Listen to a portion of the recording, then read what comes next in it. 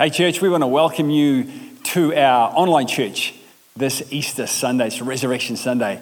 How good is that? It's amazing. And we want to just shout out a huge welcome if you're joining us from one of our campuses this morning or today. That's just brilliant. If you're a guest dialing in, if you are maybe from even outside of New Zealand, we just want to say we're so delighted that you've joined us today for this really special service.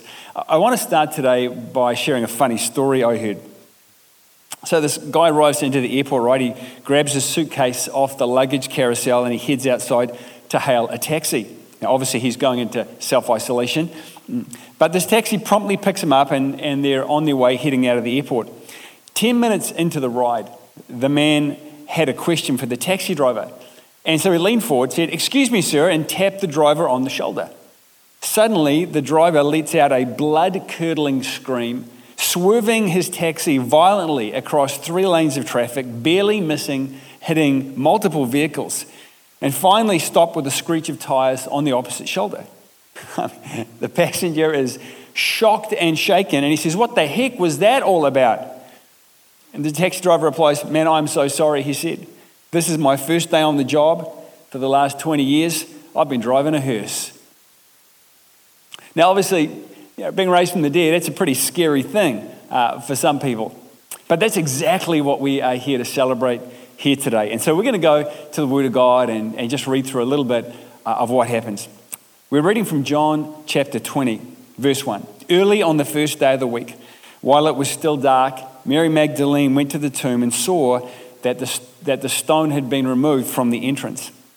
So she came running to Simon Peter and the other disciple, the one Jesus loved, and said, 'They've taken the Lord out of the tomb and we don't know where they have placed him.' So Peter and John, these guys, they run for the tomb, right? John gets there first. He stops outside. Peter just bursts straight past him and goes into the tomb and notes the inside of the tomb in fascinating detail. Verse 6, "He saw the strips of linen lying there, as well as the burial cloth that had been around Jesus' head. The cloth was folded up by itself, separate from the linen. Finally, the other disciple who had reached the tomb first also went inside. He saw and believed. They still did not understand from Scripture that Jesus had to rise from the dead." And so, shortly thereafter, Peter and John, they actually leave. They leave the garden. They're obviously unsure of what's going on. They head back home. But Mary, who is distraught, she stayed behind and she's weeping. And then she has this incredible encounter with Jesus. It says in verse 14, "She turned around and she saw Jesus standing there, but she did not realize that it was Jesus. 'Woman,' he said, 'why are you crying? Who is it that you are looking for?' Thinking he was the gardener, she said, 'Sir, if you have carried him away, tell me where you have put him, and I will get him.' And Jesus said to her, 'Mary.'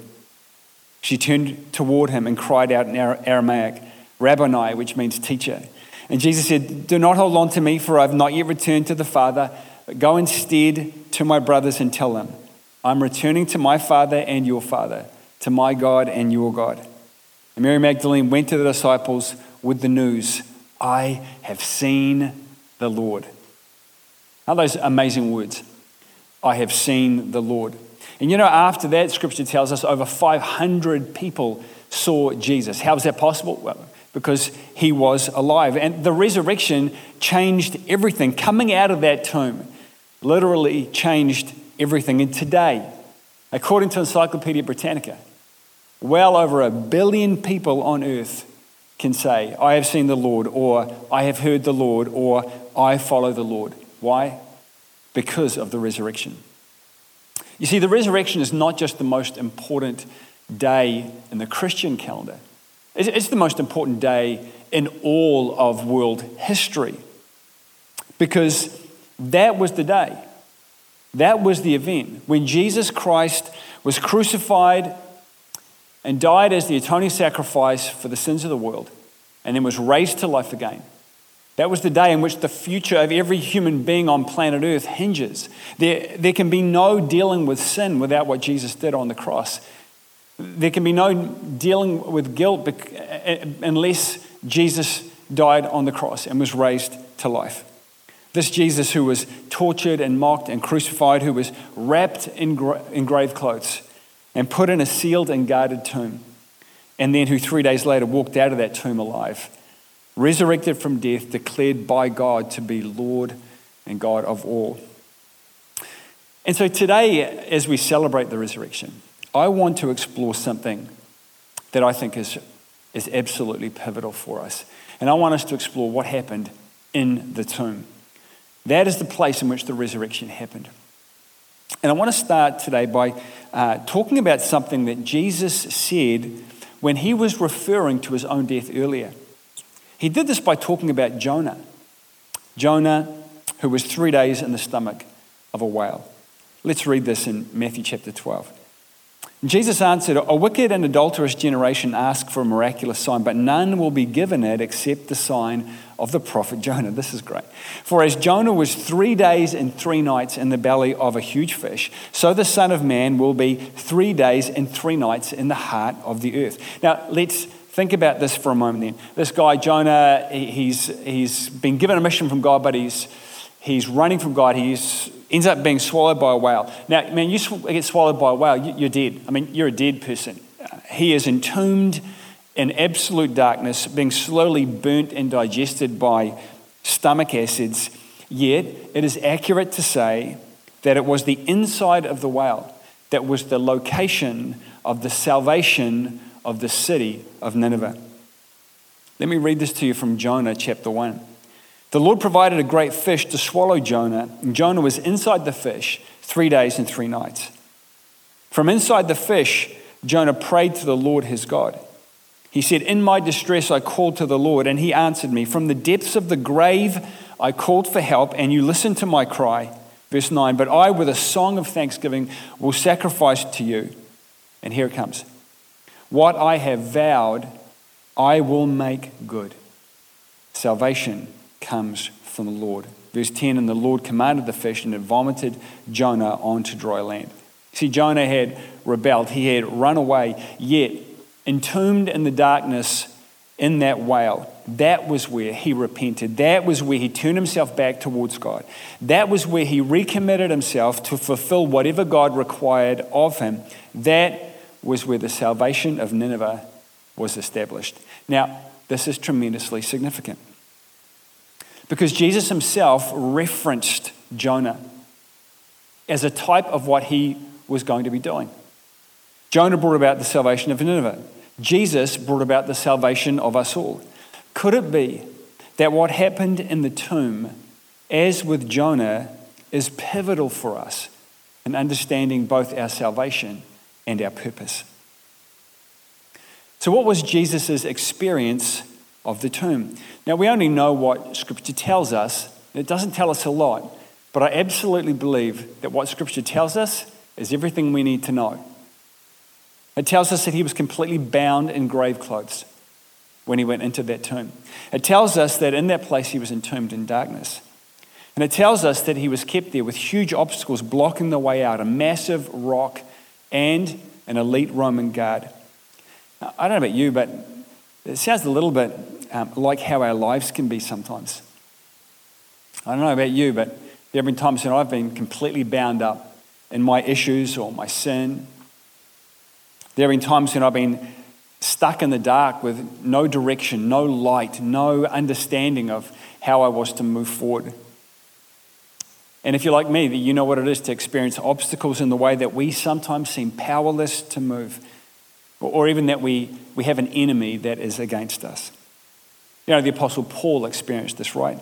In one moment, his successful life was ended. He was this rising star, dealing with the problems of these Christ followers and all the grief it was causing to the true religion, Judaism. But when Jesus himself spoke to him on that Damascus road, blinding him and then giving him instructions on what to do next, he found himself literally, because he was blind, entombed in darkness. He was bound up in his pride and his violence. He's got to be asking, right, is this God's judgment on his life? Man, he knew the fate of the blind.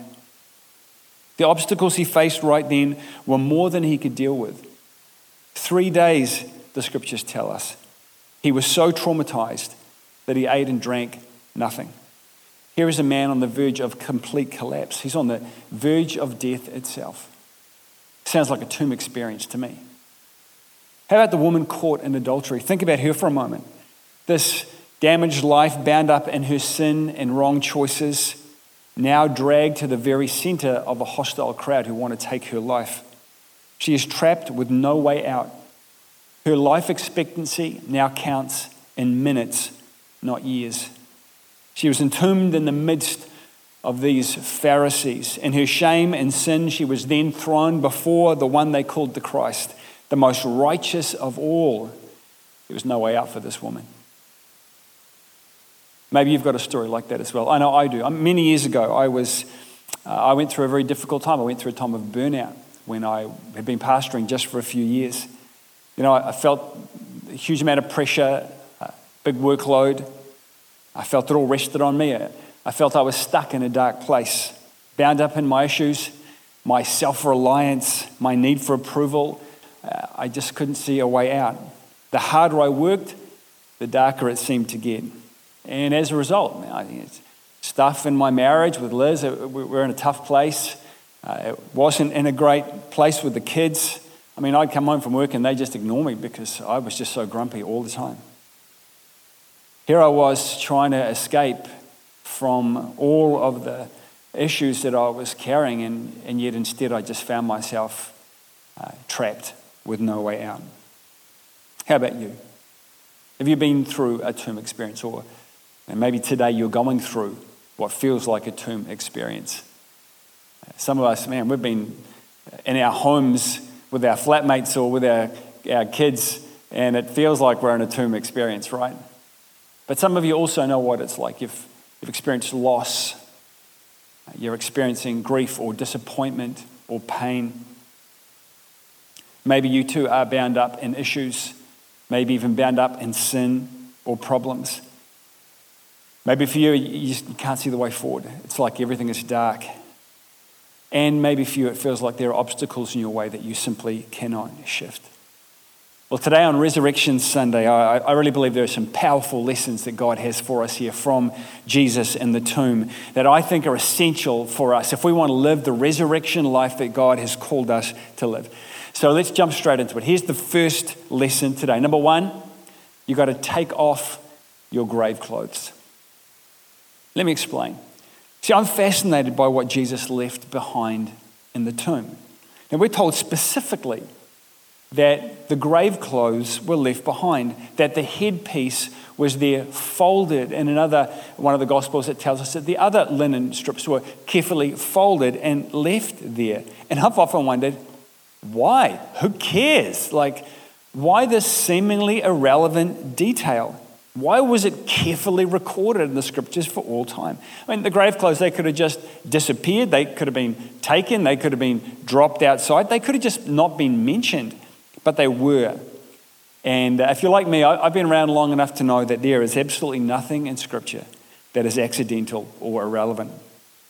I'm convinced that Jesus left them there for a reason, that there is a message for us in that there is a point that God wants us to get. And here's the thought this morning. What you are wrapped up in that got you into your tomb, you've got to leave behind when you come out.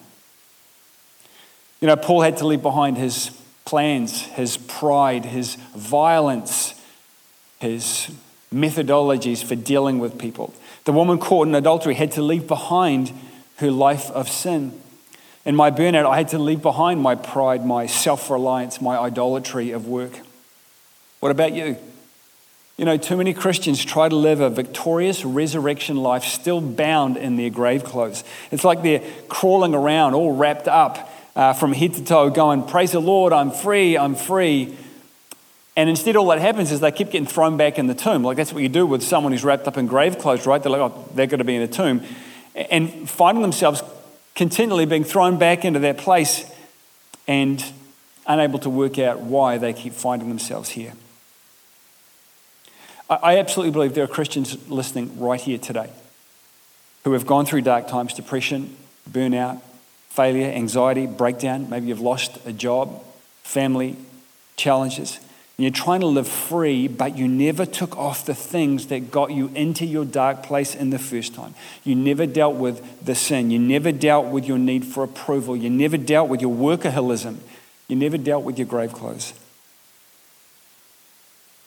Maybe today it's time for you to step into a new experience of resurrection life, to take off those grave clothes and leave them behind and put on something new, like Jesus tells us to do.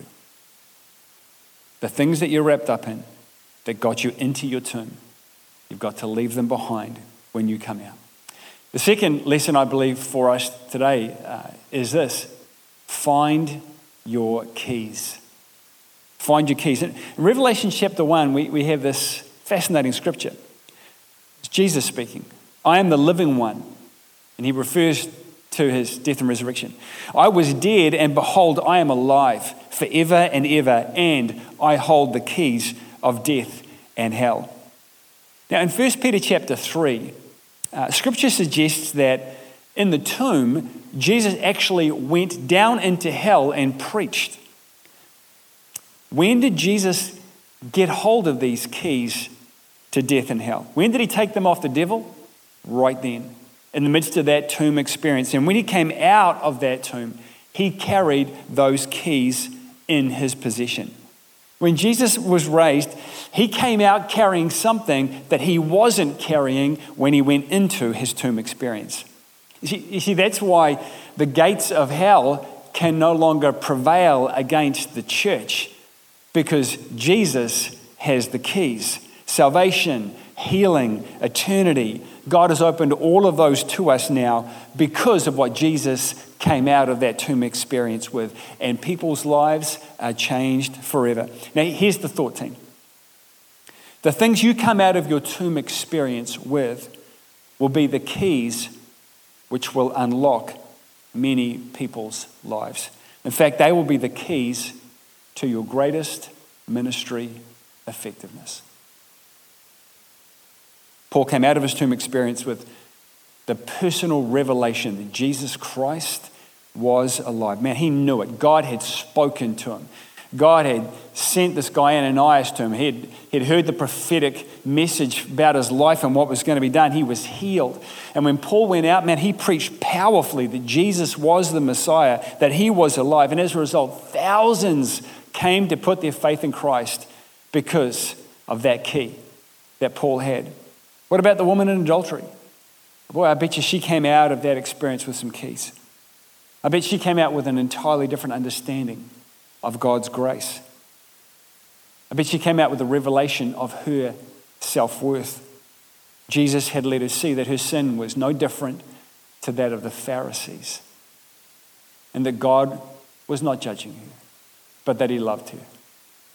What immense value would she have carried as a result? How many women did she minister to in her lifetime, ministering grace and freedom as a result of the keys that she carried? You know, in my life, when I came through that burnout experience, I came out with keys about balance, about self-care. When I share that stuff, it unlocks people. It's a powerful thing, and it's one of the areas of my greatest ministry effectiveness. What is it for you? What are you taking out of your tomb experiences, your dark times? What are the keys? What are the keys God wants you to find and to bring out and to use to unlock people's lives? Here's the thought: don't leave your tomb experience until you have the keys, because they will bless and unlock many people's lives for God's glory. And that leads us to our third and final point this morning. Trust God to move the obstacles. Now, have you ever wondered why the angels were there? Were they like just to pass on a message to Mary? They could have just left a post-it note on the outside of the tomb. Were they there to add a stamp of supernatural authority? You know, like God was here, see? Angels. I mean, did you realize that with the tomb, the stone can't be removed from the inside? The angels removed the stone. The angels dealt with the Roman guard. The angels moved the obstacles that Jesus couldn't move. in order for him to come out of his tomb experience into resurrection life. You know, the Pharisees tried to suggest that the guards had fallen asleep. I mean, anyone with even a basic understanding of history knows that the might of the Roman Empire existed because of the incredible discipline of its soldiers. Roman guards never fell asleep. It was punishable by death. That was the work of the angels. And so here's the thought today. God will shift the obstacles that we can't. You know, in Scripture we see angels quite regularly. I love in Psalm 91, one of my favorite scriptures, where David says that God will command his angels concerning you to guide you in all of your ways. You know, sometimes when we come across angels in scriptures, it's actually Jesus appearing. You can tell the difference between when it's Jesus appearing or when it's an actual angel, because when people fall down and call the angel Lord, if it's actually Jesus, the angel doesn't debate that. Every time someone falls down and calls an actual angel Lord, they always say, well, hang on there, don't worship me, champ. You're getting that all mixed up. Or words to that effect. And God doesn't just use supernatural angels. Sometimes God uses human angels. Men and women who are on an assignment from God carrying his grace.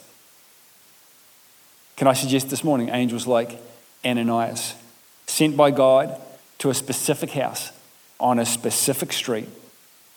A man who through him God shifted what Paul couldn't shift, healed him of his blindness, commissioned him for ministry, sent him on his way. God moved those obstacles. How about the woman caught in adultery? You know, God placed an angel in that crowd. It was probably a human angel. But you know, when Jesus said, let him who among you who is without sin cast the first stone, everybody is waiting, right? Everyone's waiting for someone. Who's going to start this? And obviously it's going to be a Pharisee, right? Because they're the most holy people there. And in the heavy, dark silence, there was an angel in there. There was someone in there with a humility that only God can give, who knew exactly what Jesus was saying. And to everyone's shock, turned and pushed his way through the crowd. And in that moment, it was broken. The spell was broken. The stone was rolled away. People began to leave. People realized that they all had their sin. They were all confronted by their own sin. And in a matter of moments, it was just her and Jesus left. God will move the obstacles that we can't. For me, it was an elder and his wife who at 8 a.m. on New Year's Day let me into their house, me and Liz, and listened to my pain and my struggle and my failure, and gave me the use of their batch for a week to get some headspace, and gave me some life-changing books, and gave me their support and advice. And it set me on the road to recovery. God did that for me. I have absolutely no doubt. He moved the obstacles I couldn't move. And so what is it for you? Do you have things in your life that you need God to shift? He will do it. In his time, in his way, God will do it. That is what we learn from the resurrection. You see, the resurrection life is on the other side of the tomb. Resurrection is God's plan for you and me as well as for Jesus. Why? Because we walk in his steps, 1 Peter tells us. To the cross, into the tomb, and out into the light. Jesus says, I am the resurrection and the life. This is our heritage. This is our family inheritance, people.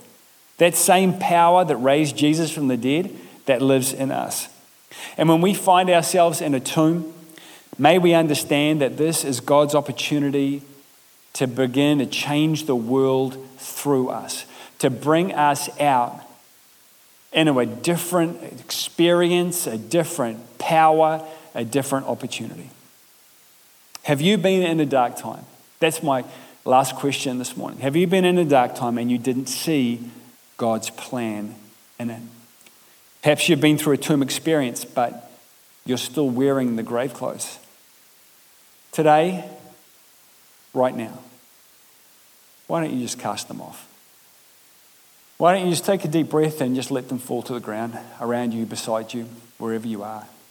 Just imagine those issues, those sins, those old things, those unforgivenesses, whatever they are, just imagine them falling to your feet like an old coat that doesn't fit anymore. Or perhaps you've come through a dark time with what seems to you to be nothing to show for it. What are the keys God wanted you to take off the devil and bring out to unlock others? Maybe this morning you need to just take a moment and look again. Because I tell you, in every tomb experience, there are keys that God wants you to take possession of. Or perhaps you've found yourself hemmed in by obstacles that you seem powerless to move. You know, in this tough season, countries in lockdown, we're under assault from this virus. It's a pretty crazy time.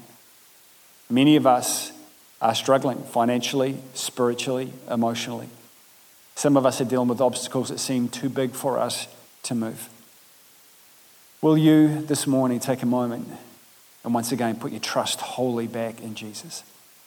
Trust him to move the obstacles because he isn't done with you yet. Maybe you're here this morning listening to this and actually you've never taken that step to make Jesus your Lord, your God. Let me just take a moment to speak to you. You know, the Bible says in John chapter 3, verse 16 that for God so loved the world that he gave his only son, that whoever believes in him will not perish but have eternal life. It doesn't say God so loved the Christians. It says God so loved the world. He loves every one of us. But the problem is, as it says in Romans, that we've all sinned. We've all fallen short of God's standard. And that's why Jesus came. He was the way, the truth, and the life, Scripture says. He came and died the death that we should have died on the cross in our place to pay for our sin, that we could be made clean before God again, that we could know and experience God's love. The Bible says in the book of John that for all of those who received him, to those who believed in his name, he gave the right to become children of God. And if that's you this morning, I want you to know that if you'll put your trust in Jesus, if you'll give your life to him, if you'll turn away from the old way of living, and if you'll turn towards him, he'll make you his own. He'll come into your life. He'll make you clean. Everything can change in a moment. I'd love to lead you in a prayer this morning. So I'm going to ask everyone watching this, wherever you are, just to take a moment. Let's close our eyes and let's pray. And if you already know God, would you take a moment and just send up a prayer for every person watching here today who doesn't? Because they need your prayers. And if you don't know God, then even just in your heart, why don't you pray along with me between you and God? It's a real simple prayer. It goes like this. Why don't we pray together? Dear Lord Jesus, thank you that you love me. God, I acknowledge that I am a sinner, that I have rejected you in my life. But today I put my trust in you, Jesus, to be my Lord and Savior. I ask you to forgive me, to make me new, and make me your own. Right now, I receive you as my God and my Lord. I believe that I will never be the same from this moment on. Thank you for making me yours. In Jesus' name, amen. Can I just say that if you prayed that prayer, not only am I so proud of you, but I'm telling you, you have got so much to look forward to. God is good. Well, let me finish with this. Because Jesus was raised from his tomb experience to live a victorious life, so too God's plan for you is to come out of your tomb experience and live a victorious life. God bless you, church. It's been great being with you.